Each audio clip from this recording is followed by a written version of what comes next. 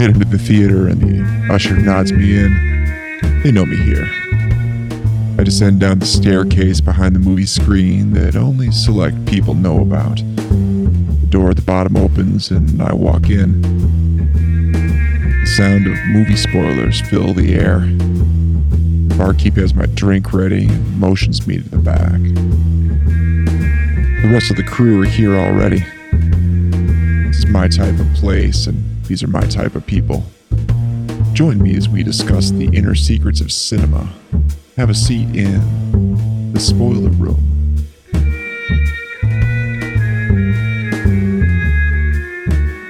And yes, folks, it is another episode of the Spoiler Room. Host Mark, the Movie Man here.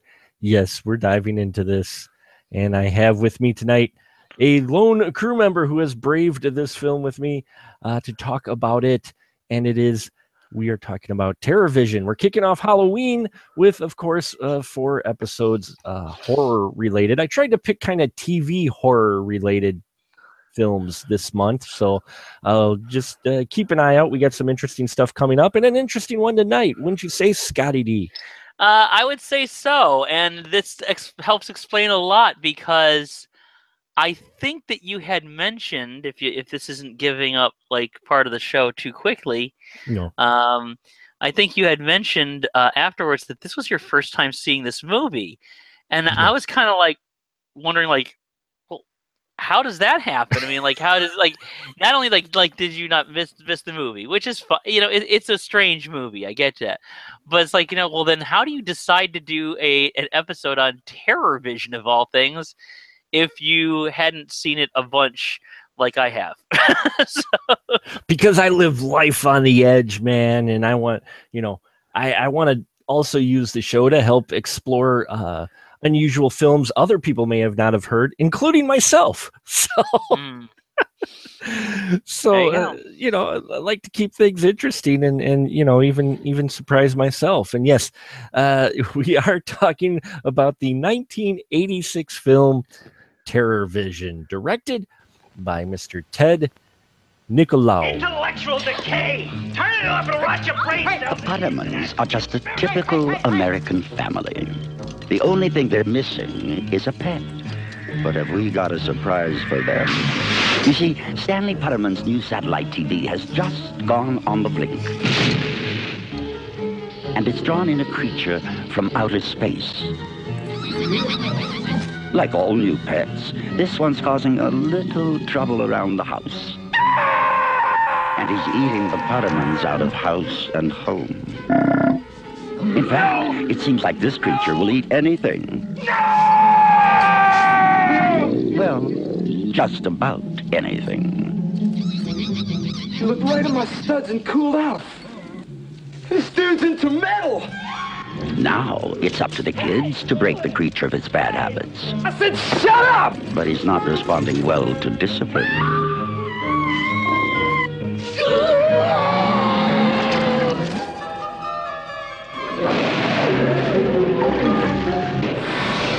Earth children, please. I mean you no harm. I am Pluthar, here to save you. The Pottermans finally got themselves a pet, but they never even had a chance to give it a name. Terror Vision from Empire Pictures. I hope I pronounced that right. I have heard, it looks completely like Nicolau.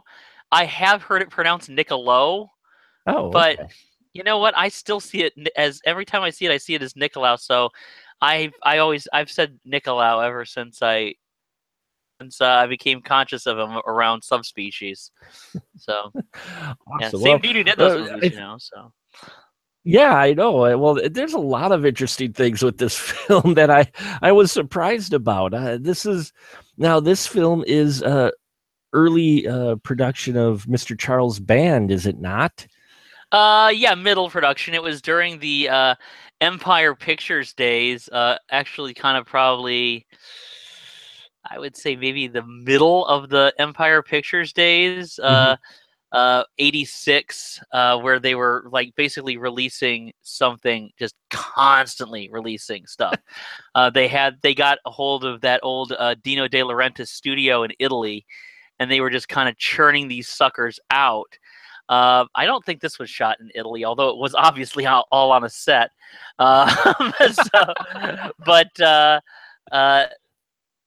Nope. Well, I'll be damned. Nope. It was shot on the set in Rome, Italy. I just checked. Yes, it was. So yes, this was. Even though you could have put the set up anywhere, they flew everybody to Rome. That's the smart thinking that kept Empire Pictures running another full 2 years after this movie. But yeah, it was. This is totally Charles Band, and also produced by his dad, Albert Band. Okay. Because I saw a lot of bands in the opening credits of this film. It's like, wow. Yeah, well, there's Charles Band, and then there's his dad, Albert Band, who is a film director and producer. Probably one of the biggest films Albert Band did as a director was I Bury the Living. Oh, okay. Which is a good flick. That's a great flick, yeah. And then of course there's Richard Band, who's the composer. He did some stuff on this, although it looks like a lot of people were kind of in there. And you got that, and it looks like there was like the whole Empire Pictures and eventually Full Moon stable of talent. You had Ted Nicolau, you had John Carl Buechler doing the creature effects and such. So yeah, there were a lot of Full Moon familiar faces, both in front and behind the camera on this one, which surprised me. Again, as we mentioned, this was my first viewing of it. I had heard it, I've seen it on the video shelves many times, hadn't actually watched it. But Scotty D, you've watched this film a number of years, haven't you? You remember the first time you picked it up and watched it? Yes, I wanted to see it right away. For one thing, I loved the poster. Yeah, it's a great poster.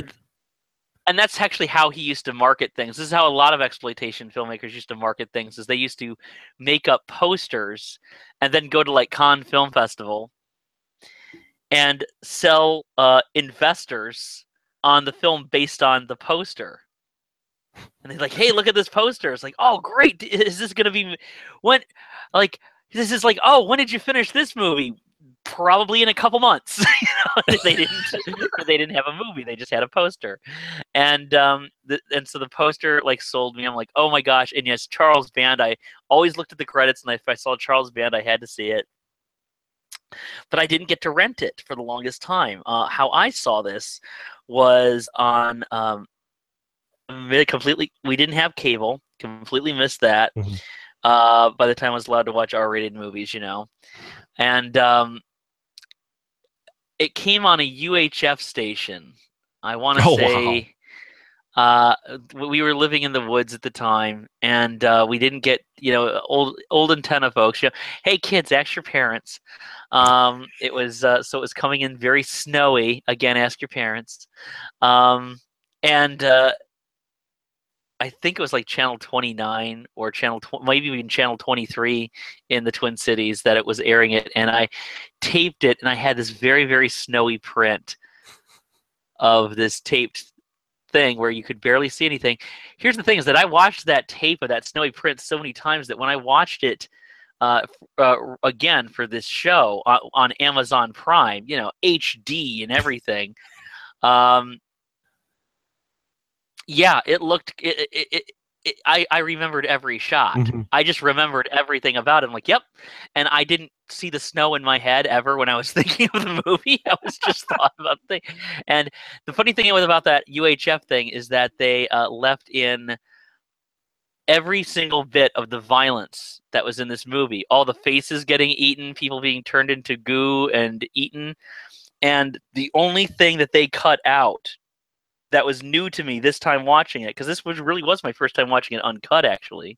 The only thing they left out were the references to homosexuality. Oh, telling to you like how far we've come in such a short time. It's like the references to swinging and to sex and to incest and to monsters eating people and crushing faces. That's all fine. They made they had a couple lines of dialogue suggesting one of the characters was gay whoa, hold the phone. There might be kids in the audience.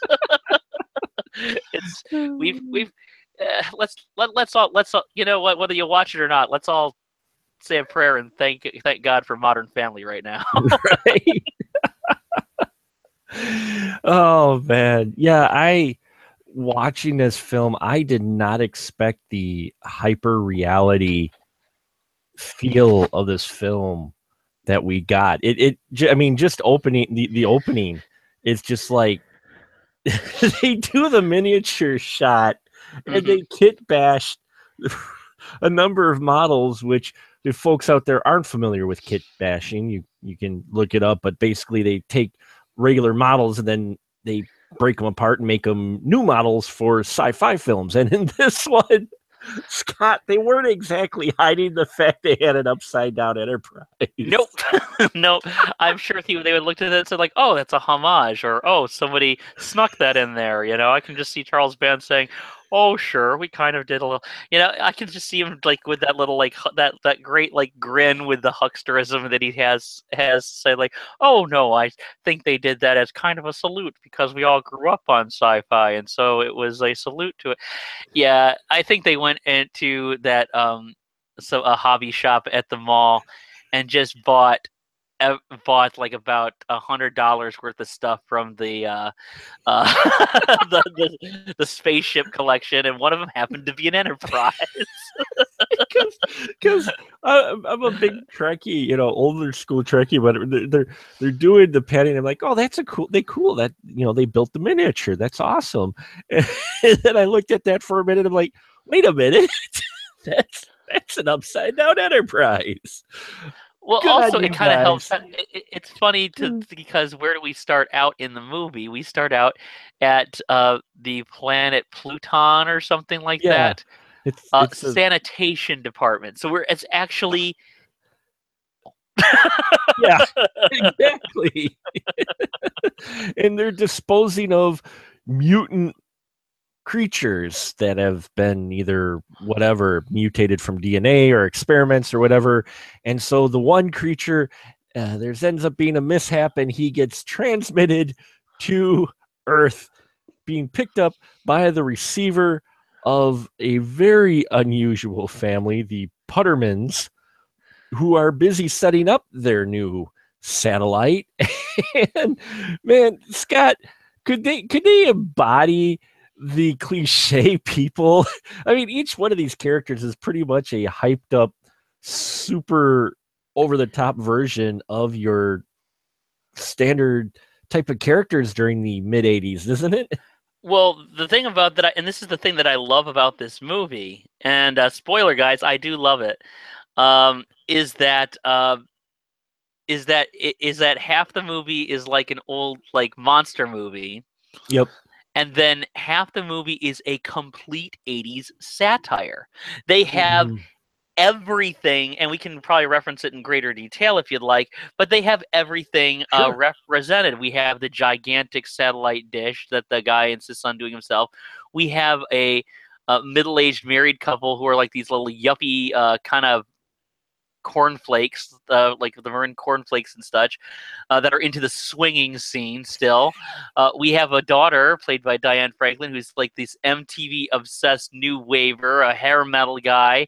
We have Rambo fetishism. We have an Elvira character who's obsessed with workout videos. I mean, this is culture, TV, what TV entertainment and filmed entertainment was feeding into the pop culture in the 80s, and then it's regurgitated back out into this family who then has to do battle with a monster that is regurgitated out of their TV. So I mean, that's what I love about the movie. I mean, it's like it's a goofy, trashy movie, but it's really working on this other level of I'm going to have fun with this.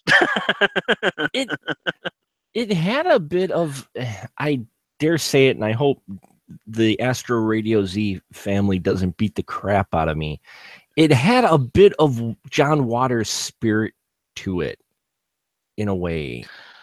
I can see that. I mean, I don't know if John. I mean, I don't think that this is the type of a movie that John Waters would make. But it's but the characters were his, and it's definitely the type of movie he would watch. So. Right. I mean, the characters, especially. I mean, the way they were written in that, just it kind of had that spirit. I'm not saying for sure, no, but it just kind of had a similar vibe to that. Especially when we talk about the swinger couple, who were fantastic. Garrett Graham and Mary Woronov were fantastic in this. They, those are two of my favorite character actors anyway. If Garrett Graham, I would love to tell you that I first became aware of Garrett Graham in Phantom of the Paradise, but I didn't. I became aware of him in Chud 2, Bud the Chud. Yes. The title character. But Garrett Graham has been in a million different things.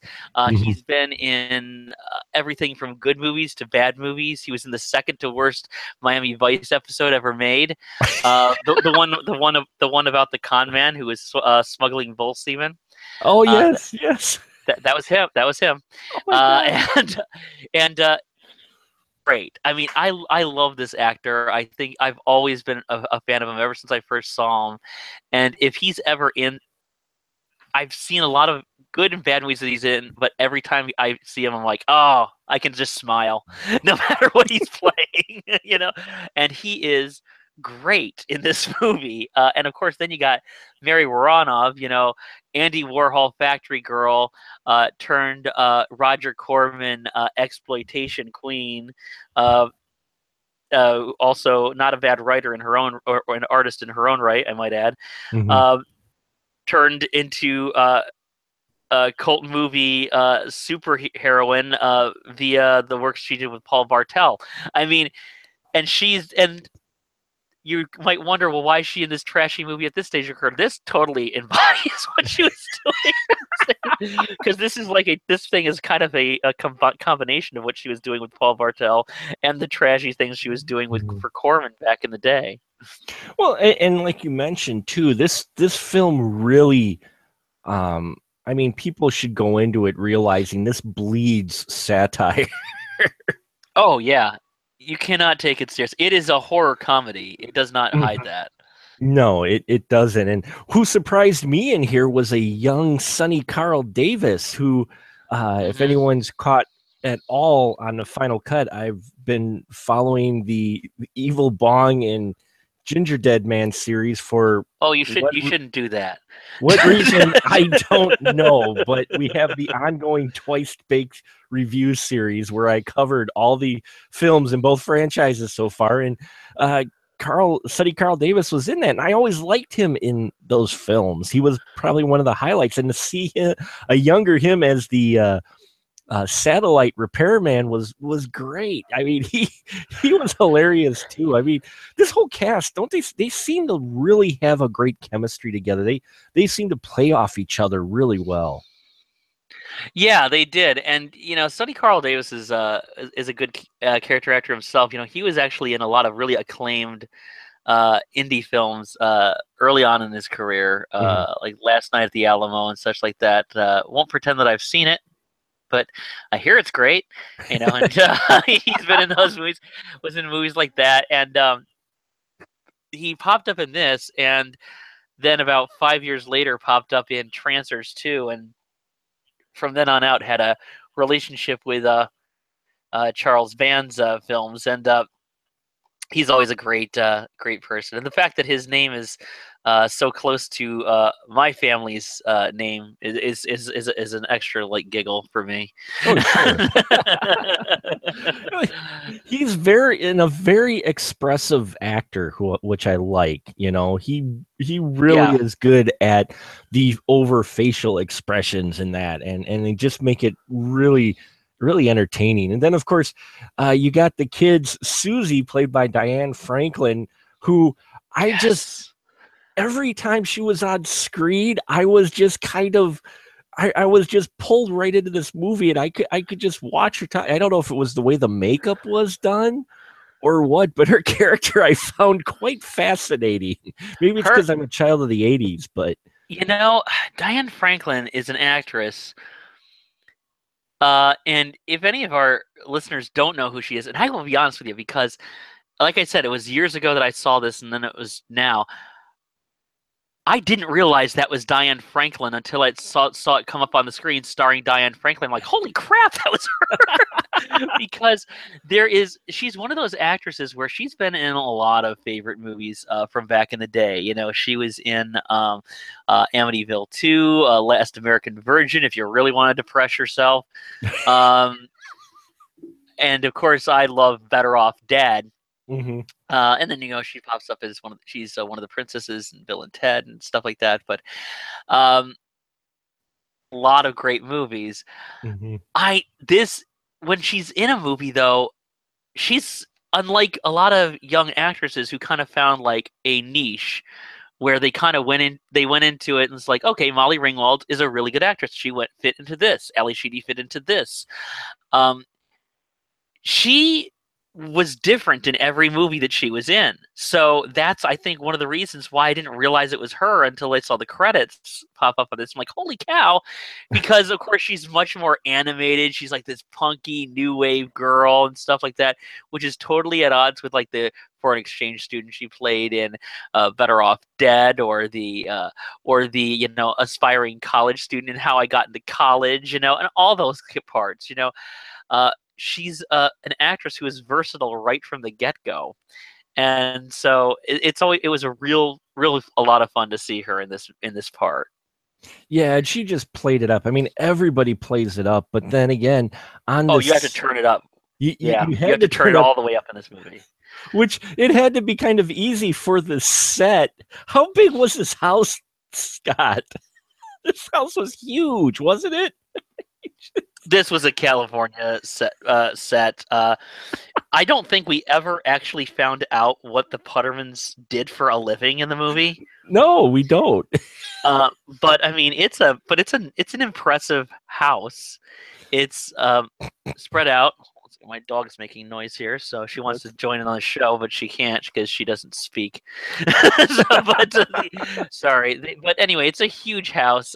It's got statues and like really horrible, cheesy, sexually explicit art on the walls, and lots of weird lighting schemes and a giant jacuzzi and such. It was a big house. I'll bet you he was some. I'll bet you they were like some kind of. I think Mr. Putterman was a big yuppie guy who was who made it big during the Reagan years of being that special selection of the company who really mopped it up, and then came home and embarrassed himself by self-centered douche off the screen too. And I love that if you watch this thing, as I mentioned before, I love that if you watch it, it was obviously a set, because if you look outside, that's obviously not outside when they're looking out the window. It's obviously like a painted set. There's a scene when Sonny Carl Davis's character comes into the backyard to repair the satellite, and you actually watch the quote-unquote night sky ripple because the blanket with the Christmas lights on it, the blanket moves or whatever they have hanging the lights. Which works for this movie, yeah. With a starry night. I saw that and I just chuckled. I'm like, oh, but you know what? That's one of those things though where it kind of fit, and a movie like this, you let things like that kind of go, because by that point you know what film you're getting, which is just insane. And don't forget the other kid who is our real star of the movie, no matter who gets top billing, is the film debut of a very young Chad Allen. Yes. Who would then go on to film and TV stardom, and do quite well for himself throughout like the 90s and 2000s and such. I just love the fact that here he is, he's like 11 or 12 in this house that has a whole bunch of like the pleasure palace, and the parents have decorated it with these really badly, as Scott mentioned, the badly sexually explicit pictures that I'm just like, wow, what dime store did they find those from? Yeah, well, that's that, and it was an exaggeration of that whole swinging lifestyle from the mid '70s, early '80s that they tried to. You heard a lot about, but really the only times you actually would ever see a house that really looked like that was in like a porno. Right. It's like what? This is my house. What normal peoples don't live like this? It totally felt like a porn house. And I'm like, oh man. You could totally see it's like a kid, stay away. They're shooting here over the weekend. Maybe that's what he did for a living. Who knows? Who knows? He could have. I mean, you don't know. Yeah. I think so. He was the type of character where you could see him probably doing that. And these other characters, and yes, we're focusing on these characters because they're all just so well performed, though over the top and insane. We have to mention Burt Remsen as Grandpa. He's great. Oh my Lord, as the crazy military grandpa. What'd you think about it? I mean, he crops up here and I'm like, holy crap, it's Burt Remsen. Burt Remsen comes in and he knows what it is. He knows what it is. And apparently, on the IMDb, he was modeled after an old street performer who used to be like to give like anti-war messages, satirical on the street. But I don't know anything about that. But he comes in and he just has that whole General Patton survivalist thing. I mean, basically, if you can imagine a time when old people, like, if you can like imagine a time when an 80-year-old Alex Jones would have been likable, that would have been him. But Alex Jones is not 80 years old and he's not likable, so I know how it's hard. But he was just this guy who comes in there dressed like General Patton and talking about like all this military jargon, and he is always thinking about a commie takeover, and he's always preparing for the end of the world. So that's why this house, in addition to everything else, has a bomb shelter in it. And bomb shelter, that was pretty big too. It was way bigger than your standard bomb shelter. And he also, of course, sells the greatest food ever, the lizard tails. He sells lizard tails because they grow back. You eat forever. You can eat the lizard tails every time they do that. Yeah, and my favorite. Sorry, go ahead. I was just going to say, as crazy as that is, it almost made some sense. It did make some sense, and I'm thinking like, okay, that's starting to make sense, which just goes to show you I've been watching this movie too long because it's starting to rot my brain. Well, we're okay until we start seeing you buy up a collection of lizards. Then we'll need to get some intervention going on, Scott. One of my other favorite character actors, if we can mention him, is that Jonathan Gries is in this movie. Diane Franklin has who plays Susie. She has a new boyfriend who's a brilliant musician, and he's like this like awful like hair metal guy, and he's obviously like 10 years older than any young person in the cast. And it's Jonathan Gries who plays OD, or as Garrett Graham says, Irish boy. Yeah. He plays OD, who is a hair metal guy who's not too bright, and he's this loud, obnoxious person. And if you ever get a chance to see, a great double feature would probably be to pair this up with another great over-the-top Jonathan Gries performance as Vidiot in the movie Joysticks, which is one of the greatest teen sex comedies of all time. If you could do that, because he is in both these movies and he's great. He's just like so over the top. Oh, yeah, I loved his rocker character. He was just hilarious, and using all the wasp paraphernalia that they didn't use on the set of Dungeon Master. So I noticed that was rather prevalent with him. And then we just have to mention too Jennifer Richards as Medusa.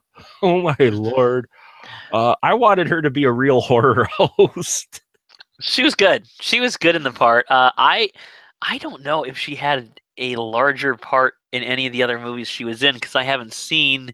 I was looking up her credits and I hadn't really seen too many of them. I'm sorry to say, but she played. Although I've probably seen her on Night Court because she was on that, and I've seen every episode of that. But she played the Medusa part, which was very obviously supposed to be Elvira. Even Medusa's theme music is almost copyright infringingly the title sequence and her similar to Movie Macabre, Yeah.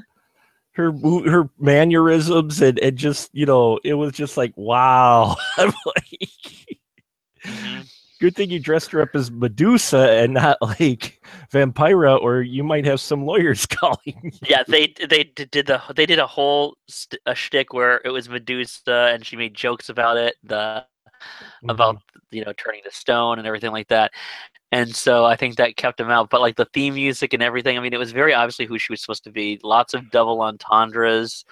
Character was not as bubbly as Elvira, because that's the thing about Elvira is really she's kind of like vaudeville bubbly almost, Yes. And her character was like very serious, but with lots of double entendres and lots of. She was actually her approach was kind of more similar to what Vampira was, but even though the show was very obviously supposed to be ripping off Elvira. Yeah.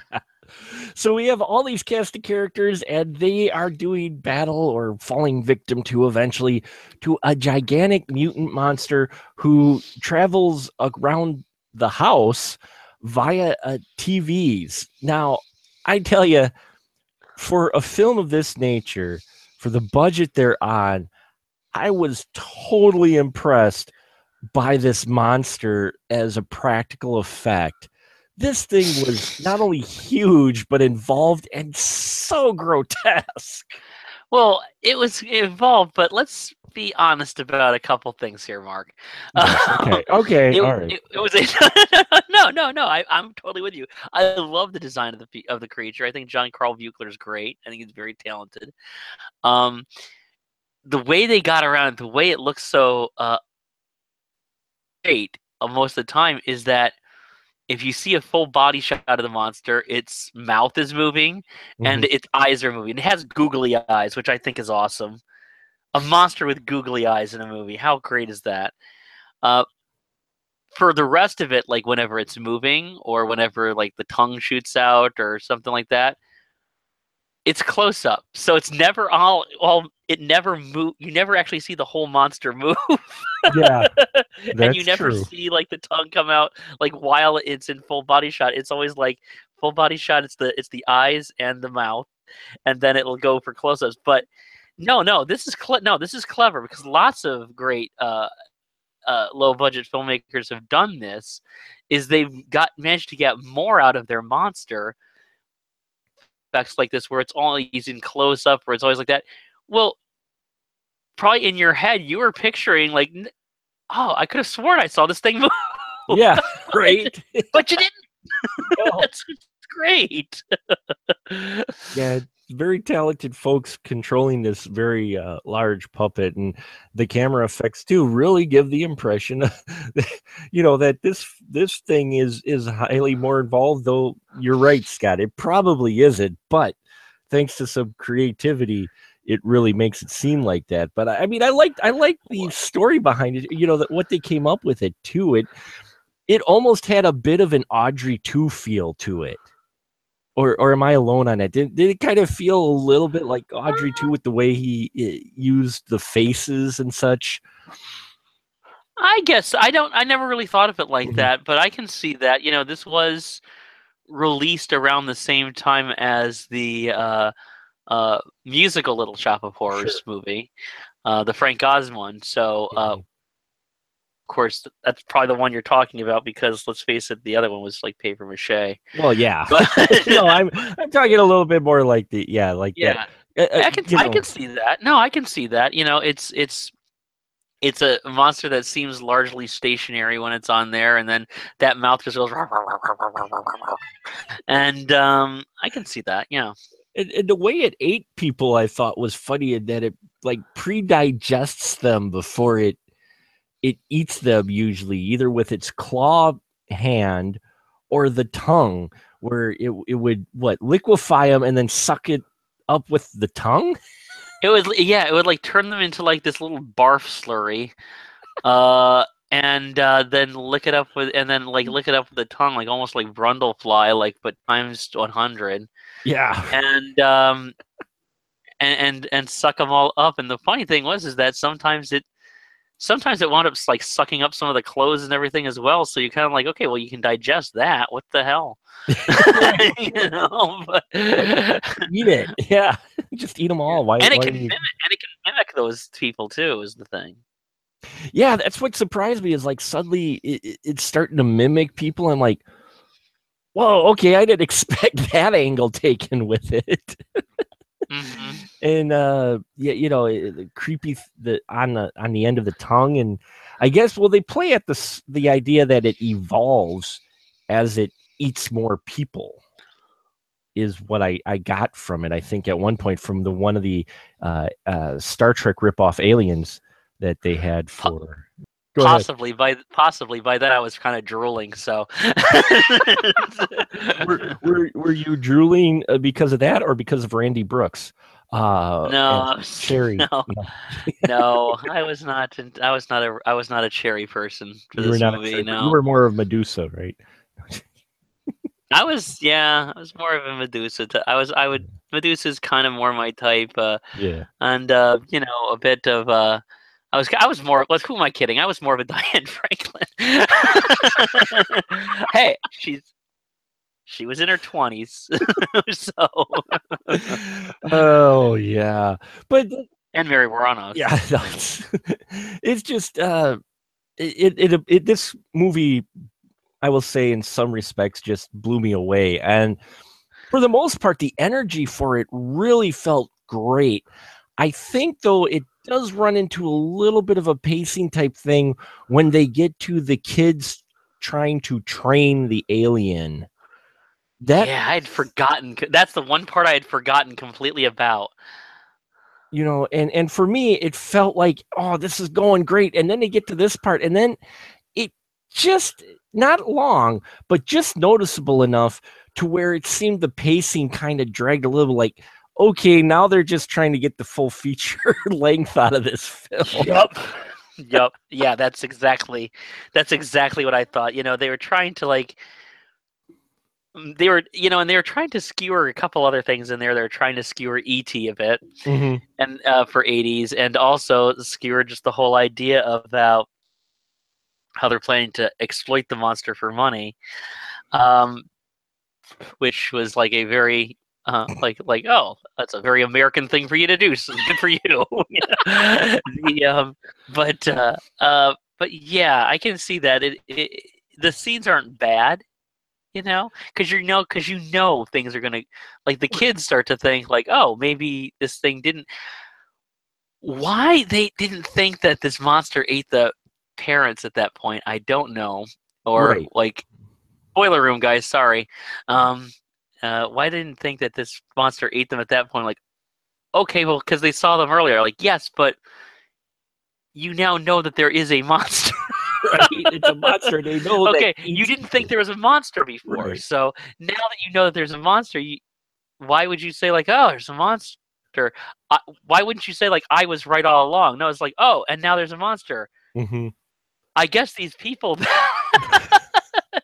I don't know why they wouldn't think that, but I mean, like, you're kind of waiting when they are training the monster for the other shoe to drop, and for people to get eaten, and it's going to happen. So it's going to so that adds a little bit of edge to it. But yeah, it's like about 10-15 minutes that was just used to bring the film up to an 85-minute running time, basically.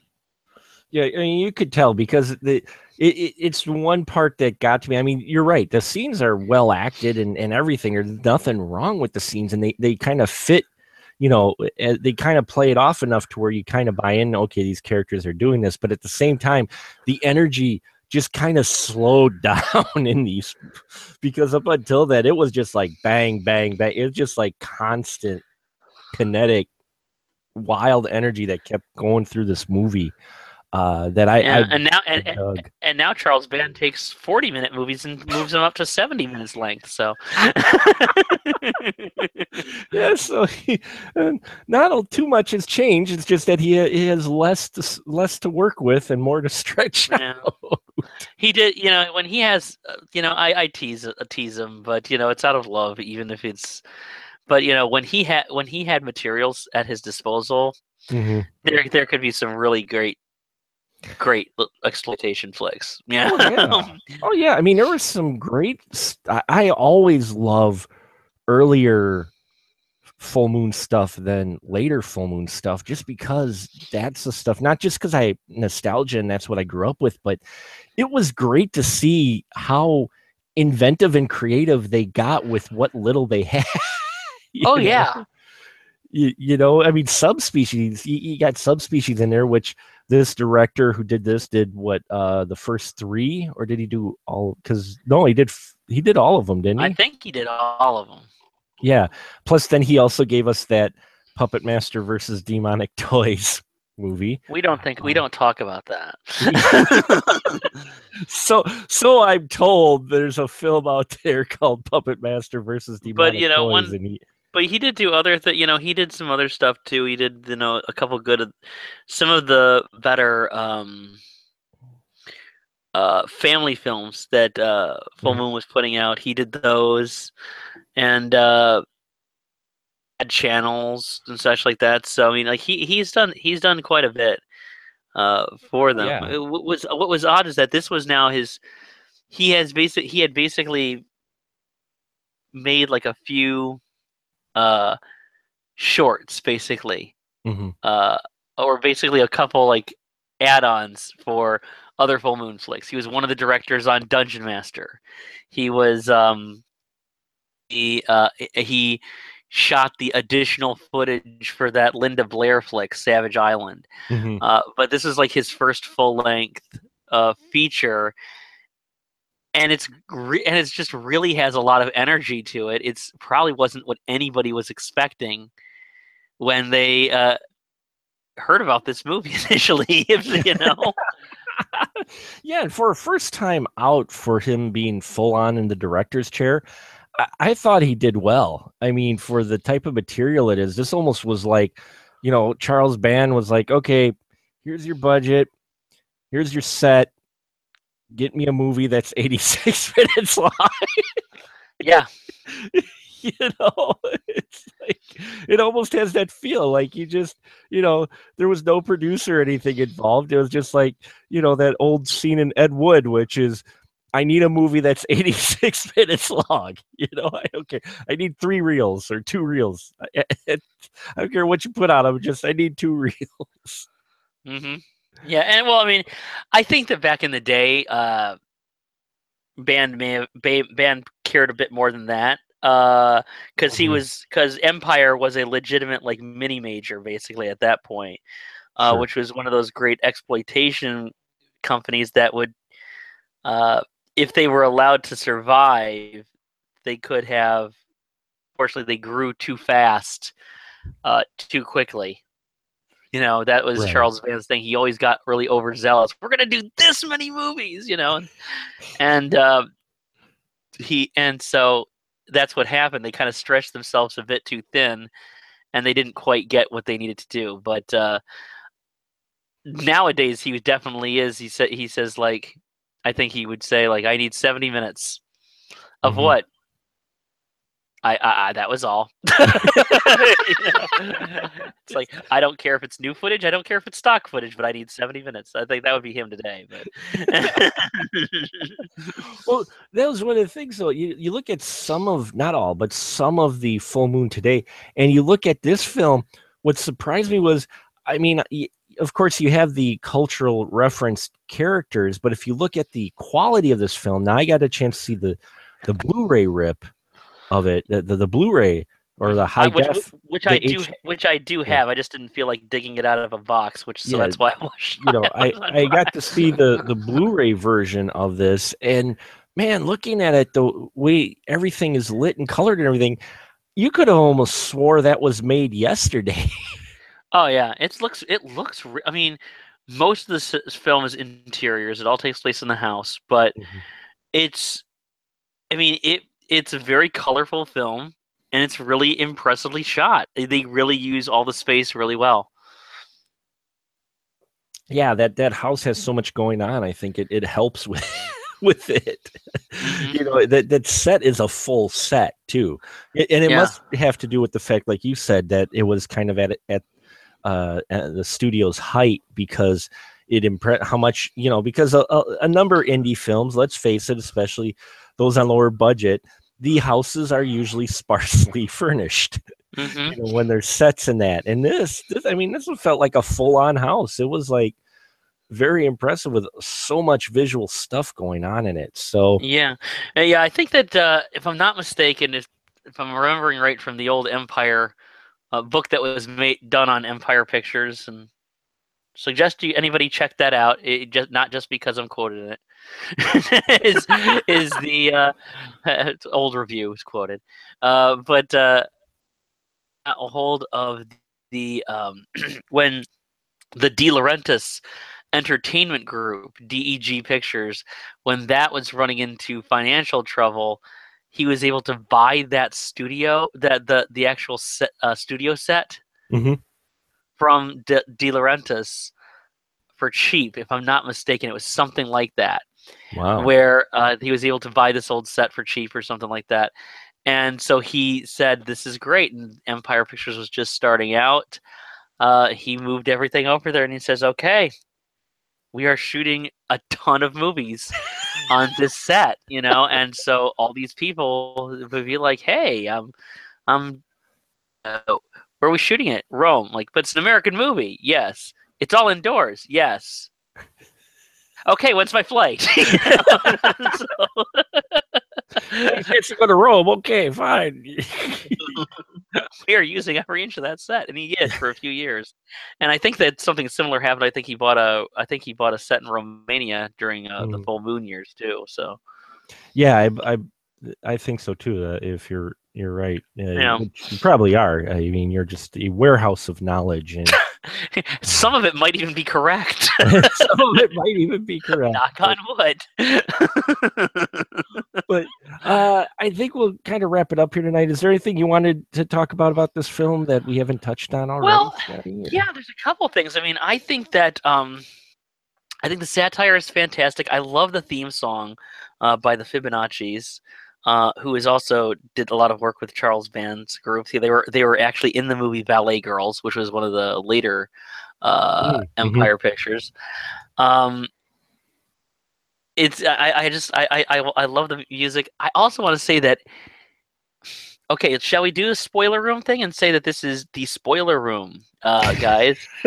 Knock yourself out. This does not end how you think it's going to end. No, that yes. That caught me off guard so much when I was a kid. I was like, "What? This is the ending?" Because you see like this plucky little family, and okay, the parents can buy it. Yeah. But there's got to be something to save the day, or it all turns out to be a dream or something. And it literally ends with like the kid being sucked towards the monster's gaping mouth. Right? I mean, it was kind of a grim, even though it's on a joke, it's kind of a grim ending to this film. It is. The ending was a surprise. I was like, "Oh, really? Him?" Like it's like, you know, OD dies, and it's like, holy crap! It's like, well, every single person in this movie buys it, and you're meant to believe that it's still going to continue onto Terror Vision 2, I suppose. But you know, yeah. And anybody out there, I'm sure Charles Band probably would not part with it, but if you give him the idea, he'll rip it off from you. And I don't think he owns the rights to this one anymore. Oh, really? I don't think so. There's a catalog of Full Moon. If you get one of the Full Moon catalogs, because it was sent to me when I won a bunch of stuff. Those contests, people actually do win. I won the contest one year for like a $200 full moon spending spree, and they sent me a full moon catalog with it, and it'll actually list all the Charles Band produced movies, and it's color coded as to which ones he still has the rights to. Oh wow! He actually puts that in the back of the catalog, and there's certain ones where you're like, oh, Ghoulies, he doesn't have that one anymore, but he does have all of these other ones. You know, most of them he has. Sure. But I don't know if he has this. But I don't know if he has this one. I think a lot of the Empire Pictures now owned by MGM. Yeah. So if MGM wants to do it, why not? They're doing remakes of everything else. Do a new Terror Vision. That's all MGM does is new remakes of everything else. Ugh. Of course, nowadays, if they did Terror Vision, it'd be all CGI. It'd be like a poorly done CGI monster, probably. Yeah. Terror Vision meets It. Yeah. Oh, look, it's waddling across the screen. It looks like a freaking Aphex Twin video. Ooh, scary. Sorry, a little bitter there, folks. A little triggered there by It. Shit. Unlike Terror Vision, Scotty D thinks It is shit. There he go. I did not care for it.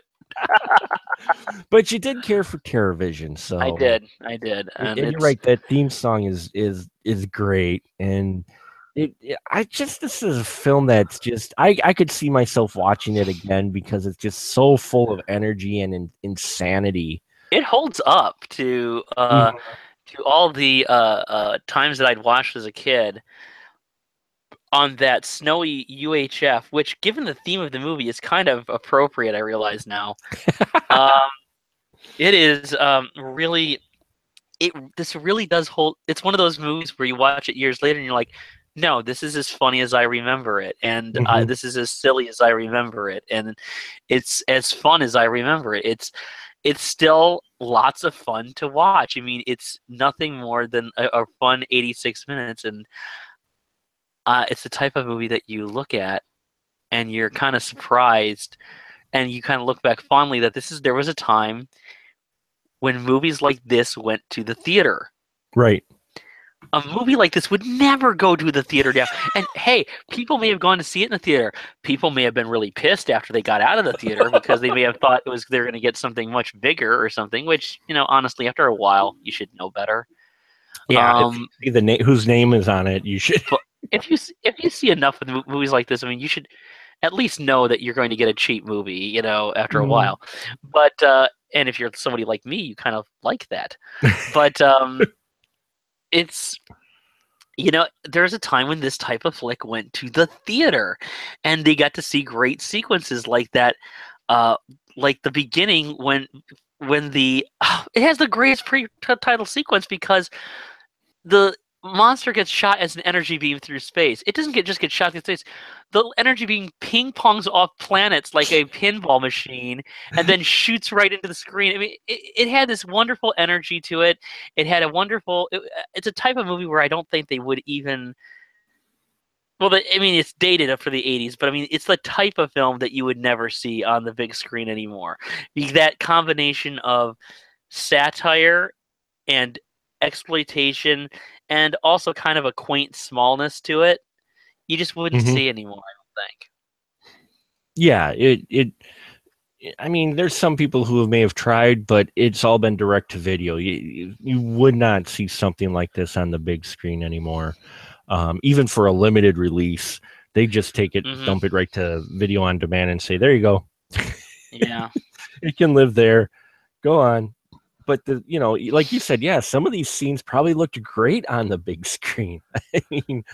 Especially the creature probably had to be interesting to see on the big screen a lot more than I think so. Small screen. So, but there you have it, folks. Terror Vision. We're gonna wrap it up tonight. Now this is the part where I ask my guests to let you know where you can find them when they're not here. Please, Scotty D, let our fine listeners know where they can find some of your material that's still sitting out there on the interwebs. Oh, you are in luck, because since I'm not doing any more right at the moment, you have plenty of time to catch up. And you can catch me at movieocrity.com. I also have a web series all about exploitation films called Movieocrity. Catch most of those episodes on YouTube, or if you want to make me really happy, you can shove it to those YouTube censors and see every episode of Movieocrity on vimeo.com/channel/Movieocrity. It's where the boobies live. So Boobies live. Oh, they're so happy there too. Every now and then they send me a postcard and they're like, "Oh, this is so much nicer at Vimeo. I wish more people wish it was easier to search things on Vimeo, and I wish more people came over here instead of constantly getting flagged for BS on YouTube." But they don't, So the boobies are lonely. Go visit the boobies on YouTube, on Vimeo. Yeah, sorry.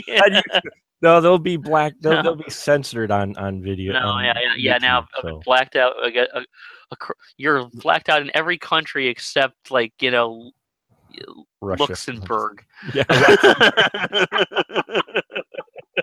And on that note, folks, I think we'll call it a night.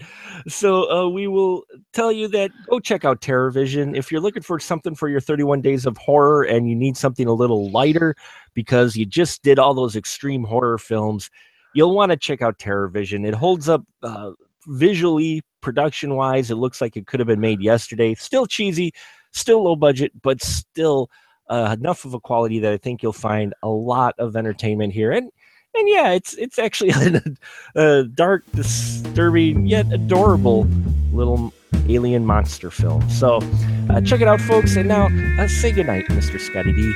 Good night, Mr. Scotty D.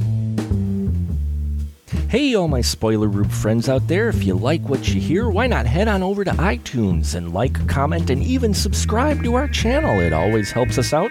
Or you can find us on Stitcher Radio as well. You can drop us a tweet on the Twitter at Spoiler Room PDCS or Special Mark Pro. Look for us also on Facebook at the Spoiler Room Podcast or in the Special Mark Productions Facebook group. Let us know what movies or topics you'd like to be discussed in the Spoiler Room, where the conversation is fresh, but we do spoil the movies.